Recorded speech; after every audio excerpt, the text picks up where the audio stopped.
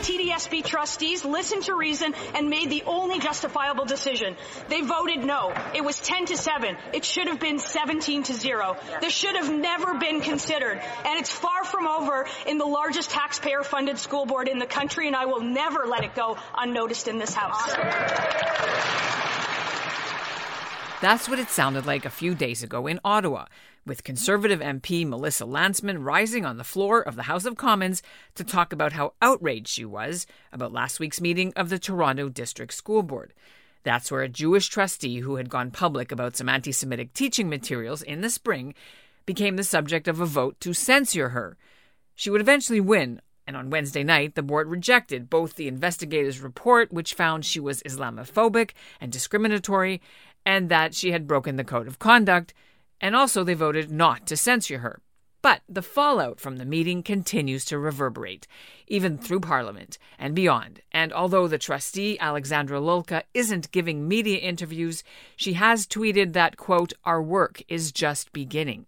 And so while some Jewish groups called the result of the meeting a vindication, they acknowledge that they now want Canada's largest public school board to make good on its pledge to face up to their obvious problem with anti-Semitism. On average, around 2 or 3 anti-Semitic incidents taking place within TDSB schools per week since September. This is an alarming statistic. It's a real problem that's impacting teachers and students every single week. And it's something that needs to be addressed with urgency. I'm Ellen Besner, and this is what Jewish Canada sounds like for Wednesday, December the 15th, 2021. Welcome to the CJN Daily, sponsored by Metropia.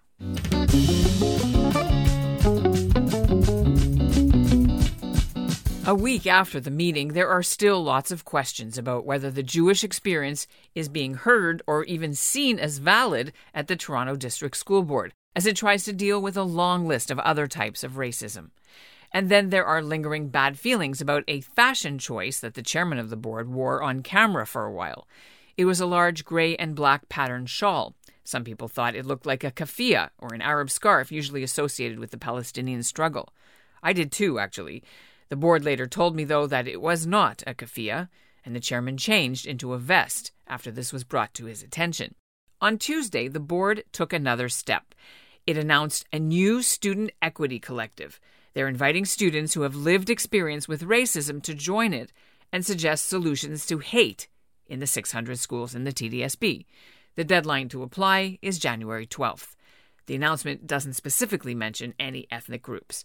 Coming up, we'll hear from 2 people who've been working behind the scenes with the TDSB to champion the Jewish side of the story and what they want to see come next. But first, here's what's making news elsewhere in Canada right now. Hi, I'm Daniel Corrin. I'm the Executive Director of Hasbara Fellowships Canada, and this is what Jewish Canada sounds like. Toronto police have a suspect in the double murders of Canadian philanthropists Barry and Honey Sherman. They don't know the suspect's identity, but the person shows up on security camera video taken from the area near the slain Jewish couple's Toronto home 4 years ago. The murders have never been solved, and there is still a $10 million reward on the books from their 4 children. Police say they've ruled out everyone else who was near the murder site on the night of December 13th, 2018, except for the suspect. And because he or she stayed in what police would only describe as a, quote, defined area around the Sherman household for a very suspicious amount of time, unquote, and walked in a noticeable way with their right leg flicking up, officers hope somebody will come forward to identify this person. You can see the police video in our show notes. The Centre for Israel and Jewish Affairs branch in Toronto went all out before the trustees' meeting last week to try to convince them not to censure Alexandra Lulka. But CJA's vice president, Noah Shack, says there's more to do. Oh, look, we've been speaking with senior staff at the TDSB, with trustees, with educators, with parents, even with some students, going back months, working closely, trying to find solutions, trying to move things forward and address some of the troubling concerns of anti-Semitism within the board. I can tell you that we have heard reports going back to September when the school year began. What were the 2 or 3 things that happened per week? You mentioned incidents. Can you give some examples? All kinds of different things that parents are sharing with us and that we're sharing with the board and bringing forward as well. There's incidents of bullying, there's incidents of graffiti, there's incidents of stuff that's seeping into the real world from the online space. And it's not just the TDSB, I want to clarify. We've been seeing this happening all across the province. On Manitoulin Island, up in Northern Ontario, and from Windsor to Ottawa. This is something that is of deep concern all across Ontario and beyond, because how anti-Semitism is addressed for the next generation is going to determine what our society looks like 10, 15, 20 years down the road. If our schools get it right, we will be in a better place. If they get it wrong, this will be a very concerning future for the Jewish community here in Toronto, across Ontario, and really across Canada. So this is actually a bigger problem. Anti-Semitism is a bigger problem than just one mail out that went out in May. Of course, the handling of that mail out by the school board focuses in on a question of what the TDSB is going to do to address anti-Semitism writ large. And I think there have been a number of steps that have sort of been taken quietly. There have been a number of interventions in response to anti-Semitic incidents that have come up that have been very effective. You at CJA and others called it, and I'm going to quote the press releases, a vindication. Some people would say that because the vote was so close in 10-7 or 14 to whatever, and 4 abstained, and the chair voted against Ms. Lulka, okay, that it wasn't a vindication, that it's too close to be able to use that word. Can you explain why CJA thought it was a vindication? The findings of the Integrity Commissioner that Trustee Lulka breached the code was rejected. That's a vindication. There was no consideration of whether to censure her because they rejected the premise of the whole thing. That is a vindication. That there were 7 trustees who failed to recognize this is a cause for deep concern.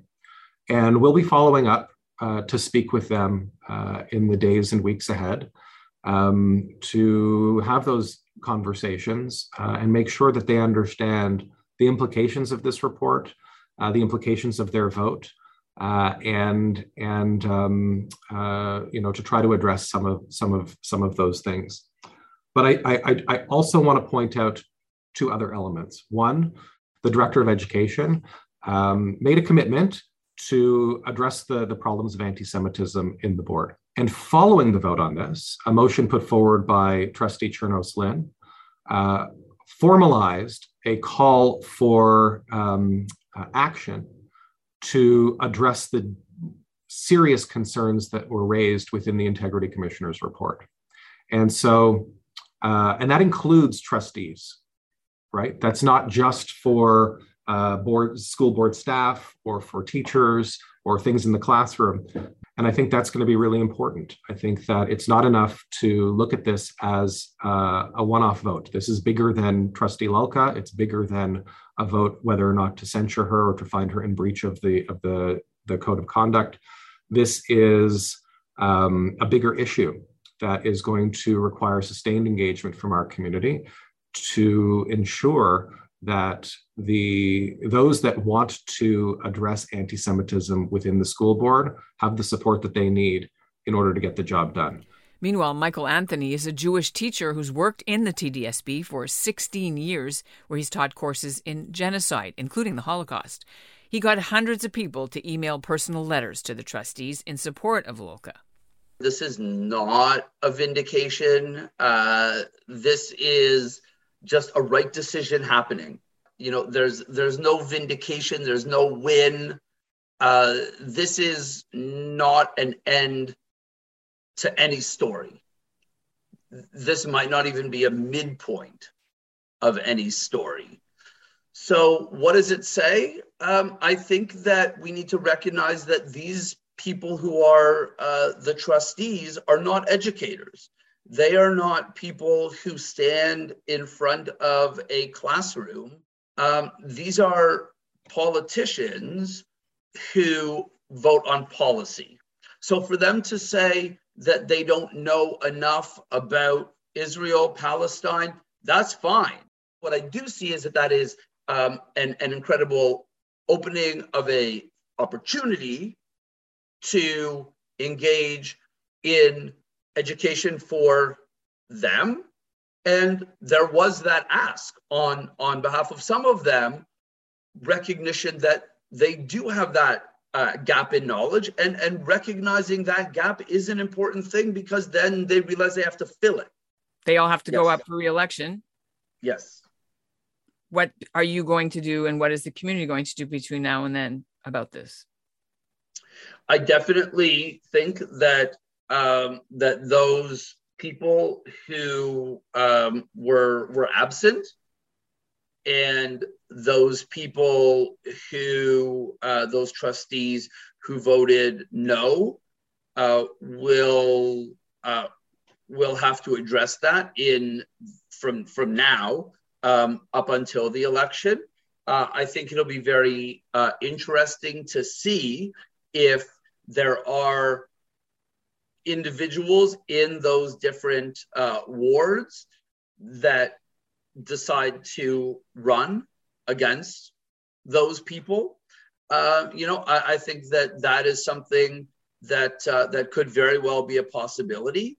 Of all of the things that can be done looking towards the election, if one is really looking to make that change and really looking to make that difference, what we do now is significant, but starting to think about the election, that is certainly something that is key. And that's what Jewish Canada sounds like for this episode of the CJN Daily, sponsored by Metropia. Integrity, community, quality, and customer care. Today's listener shout-out goes to Marion Pinsky of Montreal. She sent us a lovely Hanukkah card, which I just got, thanking us for the podcast, which she calls informative and engaging. Thanks, Marion. And we'll end the episode with a sneak peek at an upcoming show about why Jewish groups want a book that's being sold at Indigo stores to be pulled off the shelves. A staff pick prominently placed a book that said 25 amazing women of the Middle East. And obviously, so we opened the book and perused and saw a map that did not mention Israel in this children's book, but had in its place Palestine.